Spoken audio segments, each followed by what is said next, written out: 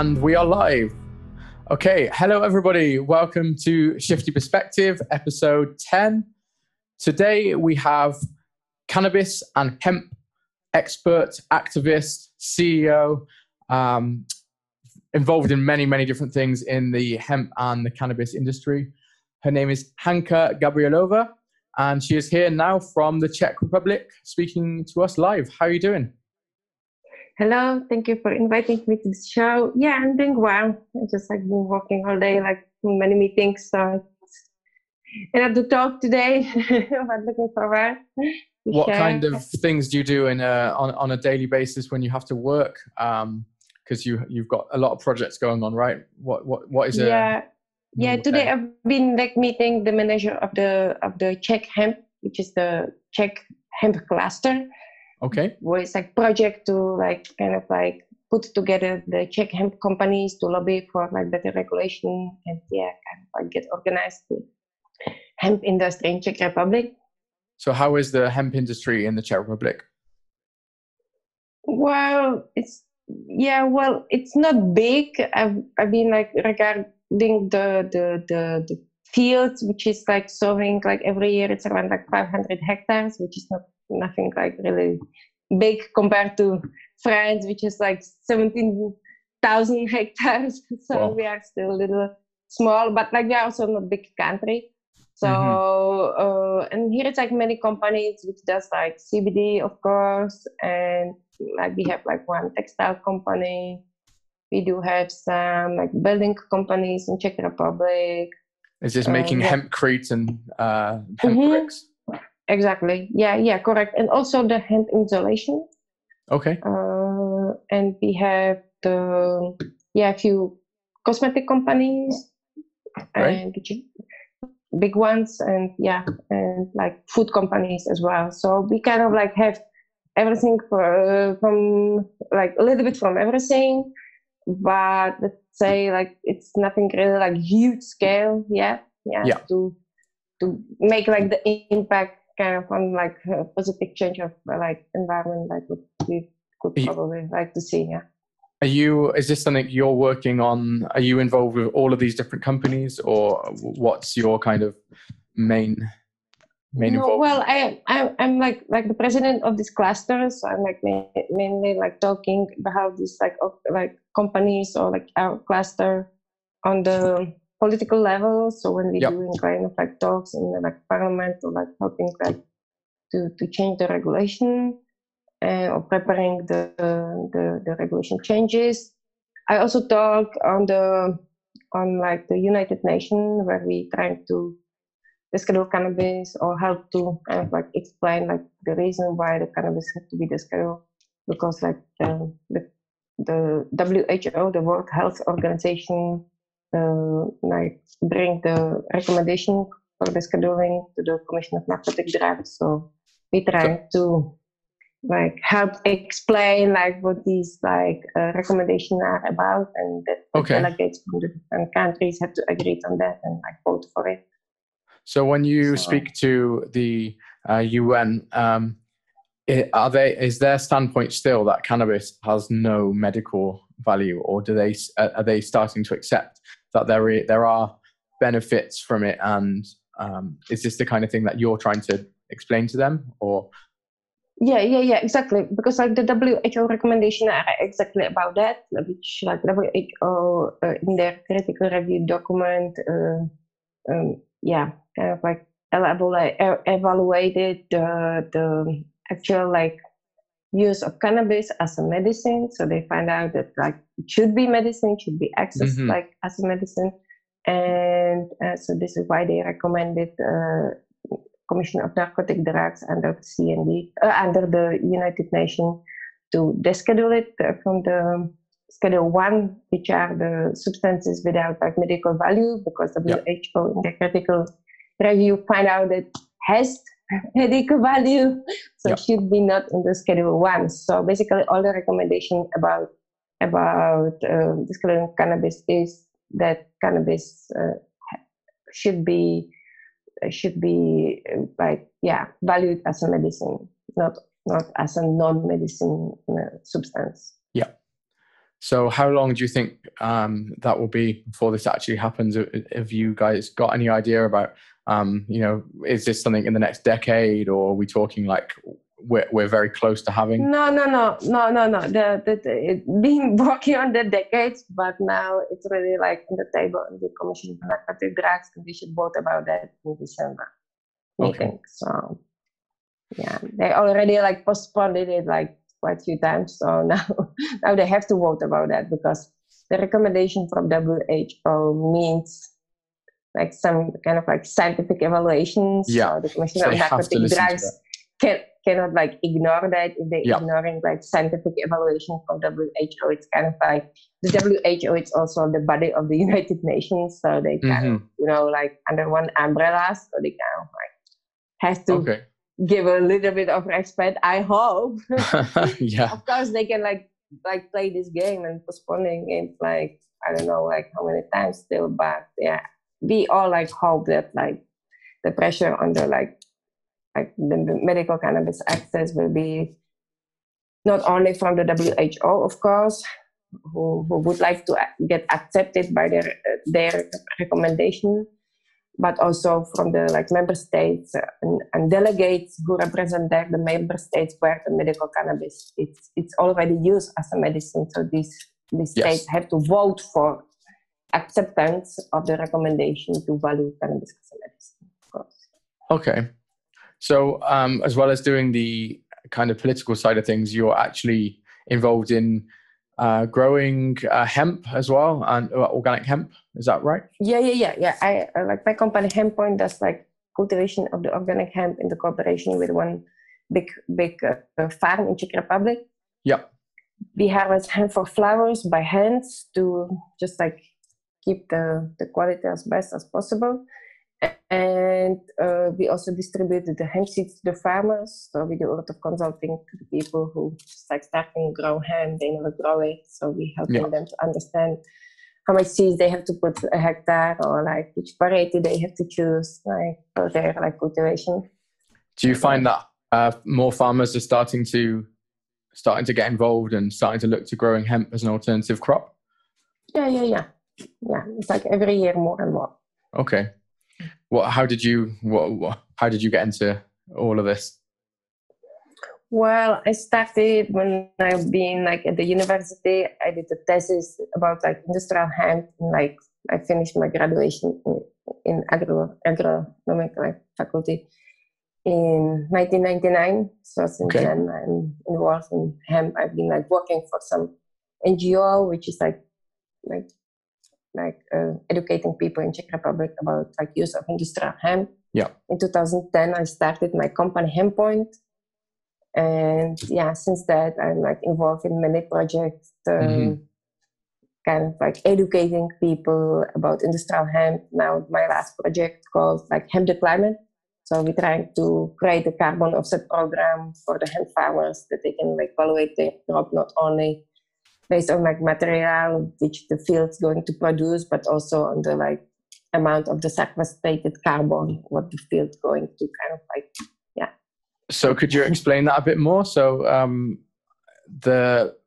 is this mainly saying that the use of hemp is making it so it's better for the environment rather than traditional agricultural crops, or what could you like the people knows that the industrial hemp can be like used for like different like uses, so many things, right? Building, the people knows that, but like the problem what we're facing around the globe, it's the climate change issues. So only thing how we can like solve it is like just to like kind of like sequestrate the carbon like from the atmosphere in some like products. Like the best way is to do it by the photosynthesis, so which like kind of like take the CO2 and create the oxygen. The easiest things. So all the plants can do that ourselves, or you mean with the plants? not humans, but like the plants is like but I mean, is that us? Plants, if we start to grow like more plants or more like forests, like then we can like sequestrate the carbon. the problem is that the trees does not grow so fast like the hemp can grow. So by like growing hemp, we can sequestrate much more CO2 than by like growing the forest, especially like in the like first years. So so we created this project called Hemp the Climate to create the program where we will be able to evaluate like how much CO2 can be sequestrated by growing hemp, so that the farmers who grow hemp can evaluate how much CO2 was sequestrated by their field, and they can sell it to the companies which have to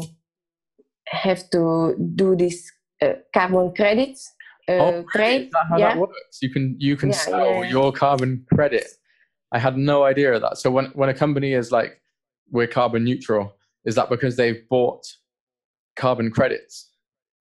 Well, like sometimes they bought it, sometimes they just kind of like balance it in their operation. Yeah. Mm-hmm. So. Well, I did not realize that at all. I thought it meant the company had to reduce their own net emissions completely. I didn't know that. Well, or they can buy. Cool. Great. So that works well for the farmers. So the farmers produce a product, they produce a product, and then they can also make money from the byproduct. So yeah, but like it's not done yet. We need to create like all methodology, and like it's a lot of work need to be done still. Like it's like we are on the early beginning, yeah. But the people can join our efforts, like in the Climate.com. You can become the member, and help us to do it. And the idea of this project, it's kind of like create a bridge between the climate experts and the hemp experts.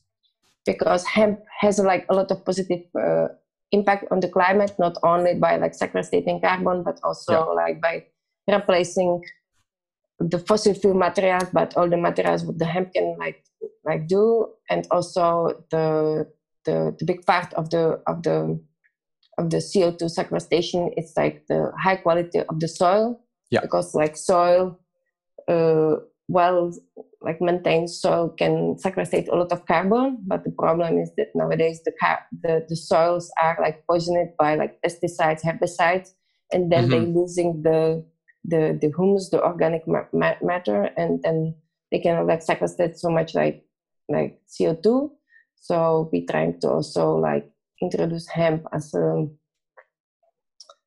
kind of like phytoremediation plant, which can like help to like cure the soil and bring the better structure and like clean it from heavy metals, pesticides, and bring it like regenerate the soil actually. It's kind of like regenerative farming. Yes, I've read about I think it's in South America about where there's been deforested rainforest, which normally would never grow back, and then they find that planting hemp in that actually can preserve and regenerate the soil, so that they actually think that they can grow back if they do it as soon as it's chopped down, they can grow back some of the rainforest.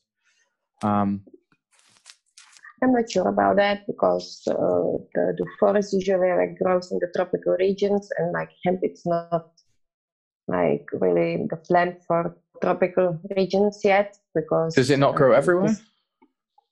It grows everywhere, but like still we have these like international regulations which allow to grow hemp just with low THC, because the high THC hemp, which costs like cannabis or marijuana, it's still illegal regardless this like single convention like maintained by like Commission of Narcotic Drugs.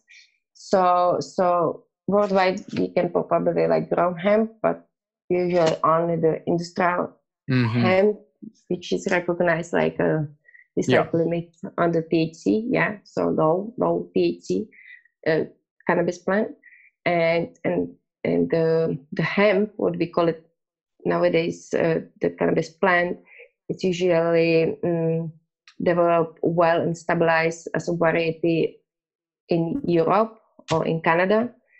But like Canadian hemp, you can hardly grow in the tropical region. It's like different like condition, and the European hemp also cannot grow in the tropical region, and we don't have really low THC varieties for the tropical regions yet. Kind of like breed it, like develop, stabilize. I see. Yeah. So it will take some years to do it, we are not there yet. In Colombia or like other countries, they start to breed it such a like hemp with low THC.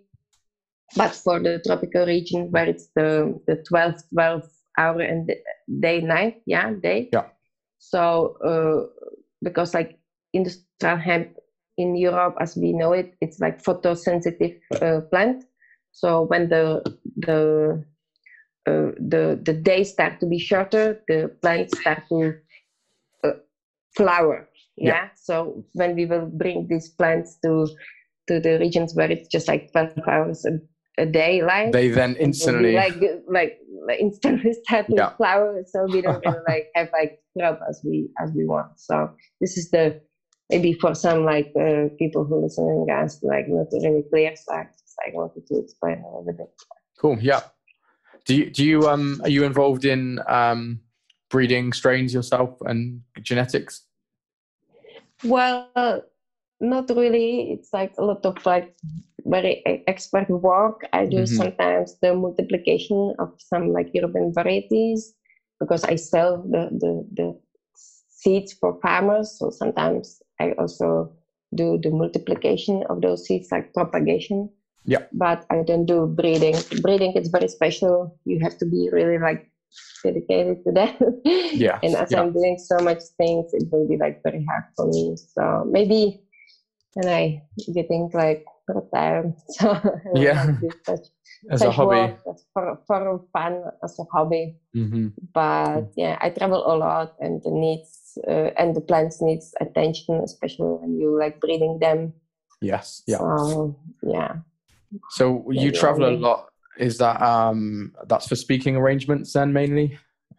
And yeah, for speaking, but I do a lot of projects. Like I'm helping like communities in Nepal, in India, in like Colombia, in Uruguay, Paraguay, like different regions around the world to like help them start the hemp industries there. Cool. So like take me on the road quite often.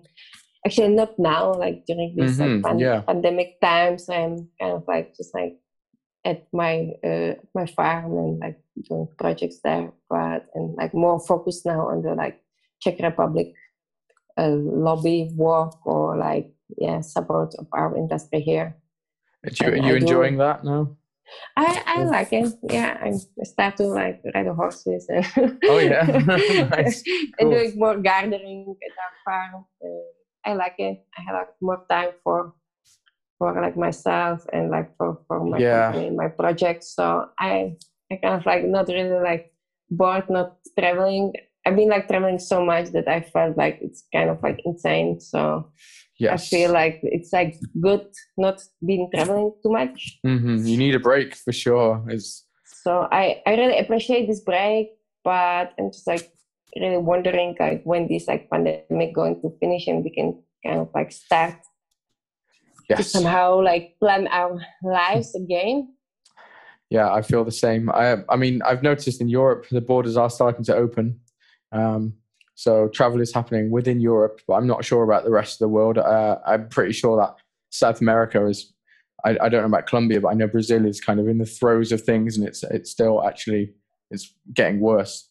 So I'm not sure really when international travel will be open. Nobody knows. No. Do you find do you find your job affects when you travel? Do you have to explain to border people, "Oh, I work in the cannabis industry," and no, I don't. Never get problems. That. No. Okay. I'm talking that I work for like the like I'm a consultant for the like farmers, like farmer consultant or like agriculture consultant, or sometimes I say like organic farming, or like just like my background is farming. I studied farming. I can do like not only like farming hemp, but like like crops as well. So I don't need to talk like specifically about like cannabis. Usually when I go to US, they ask this question like, why are you coming for? And and I don't think like I ever said that like I don't think I ever said like I'm like at like cannabis industry, because I just like, if I don't have to, why I will do that? It's not worth the hassle that you get from it. Do you think that eventually you will be able to, can you see that, I guess with countries like Canada, I mean, they've changed. It's now, cannabis itself is, are you still here? Yeah, I'm we lost you for a second. Sorry. Oh, okay. Yeah, sorry. Yeah, in Canada, they've legalized cannabis federally, right? As to not just for hemp, but as weed, I guess, to get high. Do you see now they've done that? They're one of the G7 nations. Do you think that other countries are going to follow suit? Hard to say. It's just I don't think like the governments really understand the potential of industrial hemp. Yeah. Or like the hemp plant in the general. So I feel like these like pandemic can really like give the big kind of like attention to the hemp. I work on the European Commission in the like working group for industrial crops, where we talk about like the potential of like Green Deal economy or Green Deal policy and the circular economy. So those are the topics what I'm really like involved, like Green Deal policy, the circular economy. We are working together with the Czech Republic has own like Institute for the Circular Economy. So we're trying to like launch together some like webinars and like this like explaining the hemp potential in the Green Deal policy. Yeah. So I think like this is like really the chance, because the European Union give like I don't think like I don't know like exactly, but maybe around like 300 billion euro for the like investment in the green policy or Green Deal like policy, which is a lot of money.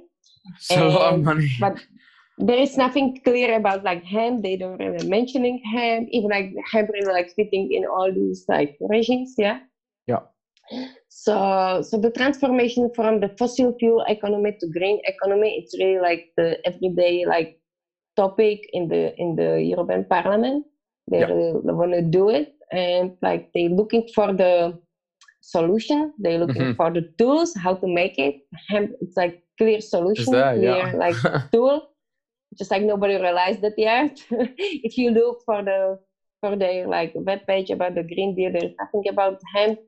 We also like did the book called Cannabis and Sustainable Development, which is like able to be funded online to download it. It's like special book which explaining the potential of cannabis plant in all these like 17 sustainable development goals, which is like the United Nations campaign, how to kind of like do our work like towards the sustainability till like 2030. Yeah, it should be like achieved.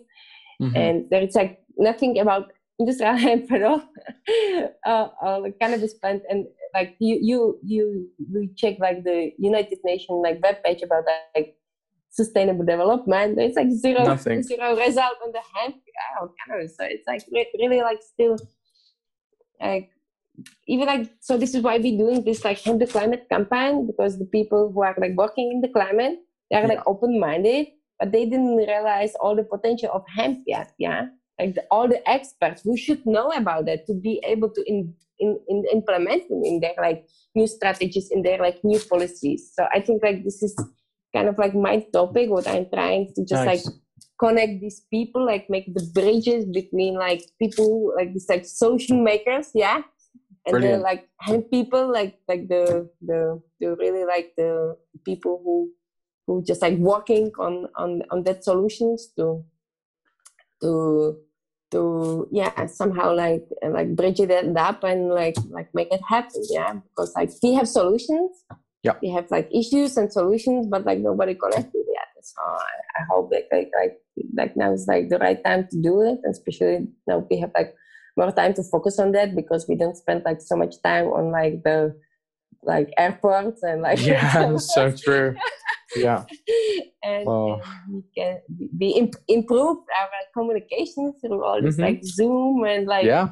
internet like tools. Yeah, so we are like very getting more efficient on like sharing and like communicating strategies. So I hope this all can like help also to share all the knowledge about like hemp and its potential, and and communicate it to the right people who need to know about that. Yeah, so I think I mean, it's inevitable, especially as with the internet. There's been, or sorry, before the internet and for social media, I find that with such misinformation, and people aren't really, all people know about hemp and cannabis in general is what they're told in school. So once the internet's come around and social media has come about, people are learning like the truth and learning the benefits of hemp and all the different uses, and they're seeing these videos of people building houses out of hempcrete and sorry, and then as that happens, that kind of, it trickles up because the normal people find out about it, and then eventually it's inevitable that people in positions of power will find out and understand it. Yeah, well, it's a question if the people in the power really want to understand. Yeah, that's very true. I think so. Maybe so it's also like question like who we vote and like what's our responsibility for our vote and giving the power to the right people. Yeah. So well, there's still a fear, right, as well. So I think there's still this huge association, even though, like, I might be pro cannabis, smoking cannabis. Even if I'm pro that, I think that I know the difference, that there is a huge difference between having hemp to make bricks and make rope and make concrete and make fuel with, and all these other clothes and all these other materials, and a difference between that and smoking cannabis. But when you speak to, I guess, when you hear people in positions of power, there's often still that it's still the same, and they don't want to soften up on cannabis that gets you high, so because of that, they also won't soften up on hemp at that for other purposes, because they'll see that as weakness in their political opinion. So I think you have to kind of make sure you target and support the right politicians and vote vote for people that are going to make policy change and are open-minded. Yeah, I really like. I've been on some like conference about the drought, like the topic now, like drought. It's like big topic in Europe because it was like not raining much, and it was like all the, like getting like very dry. So it's like low yields of the farmers. It's like the topic how to like maintain the agriculture sector without like enough humidity, and how to keep the landscape that it's like healthy. It can like keep the water, and that the water does not disappear so fast from the landscape. And there was like also like the guy who's like working as like boss of some like globe like NGO for the climate change.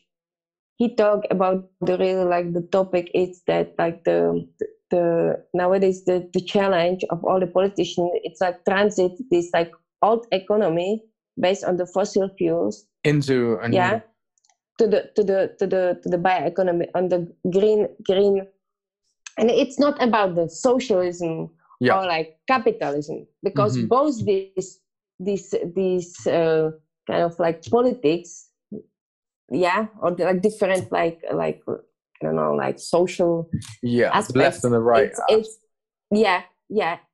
are like fossil fuels, based. Like socialism or capitalism, they don't make like difference like where the source is coming from. It's like not the topic they deal with. So we need to create like new kind of like completely new aspect to like create kind of something like based on the green economy, like create like the natural sources, like evaluate the natural sources, like create like the sustainable rules to maintain our sources. So it's like completely like new thinking, and the question is like how much time it will take to transit this old mind thinking based on like fossil fuels, like like we need to eat a lot of meat because like otherwise like we will have not enough to eat. Yeah. Mm-hmm. So all this like that, like we have to put a lot of like chemicals in the soil because we need to have like high yield, otherwise like we die from hunger. It's not true. Like No, of we will course never not. die from hunger, like because like 80% of our like fields are like for feeding animals, and we don't need to eat animals so often like to just like not die from hunger. Come on. Yeah. Yeah, So it's just like this like screw like thinking, yeah, like of the people who still kind of like afraid to just like leave this paradigm about like like like the odd thinking, like meat on the plate like need to be like 3 times a day, yeah, instead of like okay, like let's think like how we can like really like live on the like healthy planet and like don't poison our like soil with like the pesticides and herbicides which we like feeding or like putting on something what we later on like eating Then it without goes into us. no clue what we really eating, like Yeah. just like it's and then we kind of like putting like the pills in our mouths because like we are like sick, and why we sick because like of course like we eat poison, yeah, where it comes to poison from, like of course like our soil where we put like the so it's all the like cycle completely like sick cycle. And I hope like the people will sooner or later realize that everything comes from them, yeah. So everybody can be like part of the change. Like if you want to see the change, like change your mind first, yeah. So it's really like up to everybody. Like if the big change happens, so the big change does not happen in the politician, like in the parliament. It happened in everybody's mind. Yeah. And sooner or later, like when the people will be so smart to realize that, we make that happen. Yeah. So more people will think about that like on everyday basis and change their everyday rules and everyday kind of like custom made uh, like acting. Yeah. So we will like really like make the impact on our future. But like now we really leading us to the hell, and I hope like we will realize it like soon that we can really like change that before we really get too far to kind of like not be able to kind of like slow down the speed to big catastrophe. Yeah. So I think it is going to happen. I think I was actually listening to I think what's it called? Trustpilot did a seminar, and they were talking about Generation Z, and they said about how right now Generation Z makes up 20% of the population, but that's going to increase because as the older population and the baby boomers die off, the younger population grows, and the statistics about the conscious ethical choices of the younger generation was actually really amazing. Like, I didn't realize this. I'm just seeing if I can find it now. Let's have a look. So I see if I have any of the. I'm just having a look now. I didn't say. I should have looked for this before. If I knew we would have. Here we go. So the statistics about they want more confrontation, less confrontation, and more dialogue. And say that it is necessary to, when you ask most people, millennials and Generation Z, 57% of millennials believe that it's important that we need to change our lifestyles and change the world. And the same, and it's even higher with the youngest generation, whereas with the older generation, it's actually a lot lower. You're talking like 16% of people think that they should, people above the age of 50 think that we need a major change. So inevitably, I think as we get a new generation, I think we really, really will have people changing the world. And I think like conscious buying, thinking about, like I've seen videos of, kids in supermarkets and like the mum goes to pick something up and the kid's like, no, you can't, don't buy that. It's not biological, don't, you don't get that. You need to get this from a sustainable thing. And that's amazing to see children with that. Yeah. Yeah, because like they just like children, and they know that like if the situation is right now like that, and it's like just like if we like kind of like stay to do what we're doing, and we still like more and more, we will really like destroy the planet quite fast, and then there is no real like future for our kids. And they're the ones who will deal with it, who live with it, right? They realize that, and I think like they are right. So maybe like the old politicians, they don't really care because they have like few years left, or but like and they don't really like want to change their thinking. But like for children, if you are like 10 or 15, and like that like oceans are like full of waste, and there is like poison in every field, and like the food what you eating, it's like hard to find something which is really healthy. And like if it's healthy, it costs like double. Why it costs double? Like it's like double cost the poison food, Yeah. So it's really we need to change like really our thinking about like what's good and what's bad, and like create the taxation on like the bad thing, like because like we don't pay the externalities like the back impact of like this all like poisoning our planet. So, and in the end, like it's up to the government to solve that like externalities of all the like industries which are like poisoning our planet. Yeah But like they have like no enough capital to really like solve that, and so they have to put like taxation on these companies to like, okay, you want a poisoning, okay, but you pay like extra taxes because you're poisoning. And the companies which are taking care, they include in the circular economy, they have to pay like less taxes because it's just like no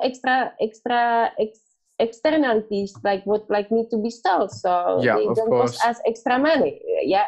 And this is not really like the part of our actual politics economy, this kind of like taxation or like good and bad for the planet. And I think like every human being or every being in this planet has a right for the like healthy living or healthy like breathing or healthy like every like living. So I think like these rights goes with like also like care about our environment, because if we don't care it, there is like this right it's like useless. So we have to take care about our environment, because like now everybody just like cares like their health, because like if you're not healthy, you're freaking out like you're going to die, whatever. But it's like bad, no? But like the environment, it's part of our like health. So you can't be healthy with without a good environment, right? So it's like very like stupid to think like we can like poisoning our environment and still like keep living like great and healthy and like forever. So it's just very very I don't know, like very, like sure thinking, which is you're breaking like up we are here. like human beings. We call ourselves we call ourselves like the kind of like the intelligent beings, but like we don't act like that. So I hope like if we still kind of like we call ourselves like humans, we should like act as humans, and not like the animals do what we're doing in this like conventional farming, for example. It's nothing really human, and we're still doing it, and we're still eating them the way like and producing them the way like we will like call like related to some another like human being like slavery. But to the animals it's all right. Come on. They're like beings who born in this planet, and they should be respected the same way like we respect everything. Yeah. So well, I think that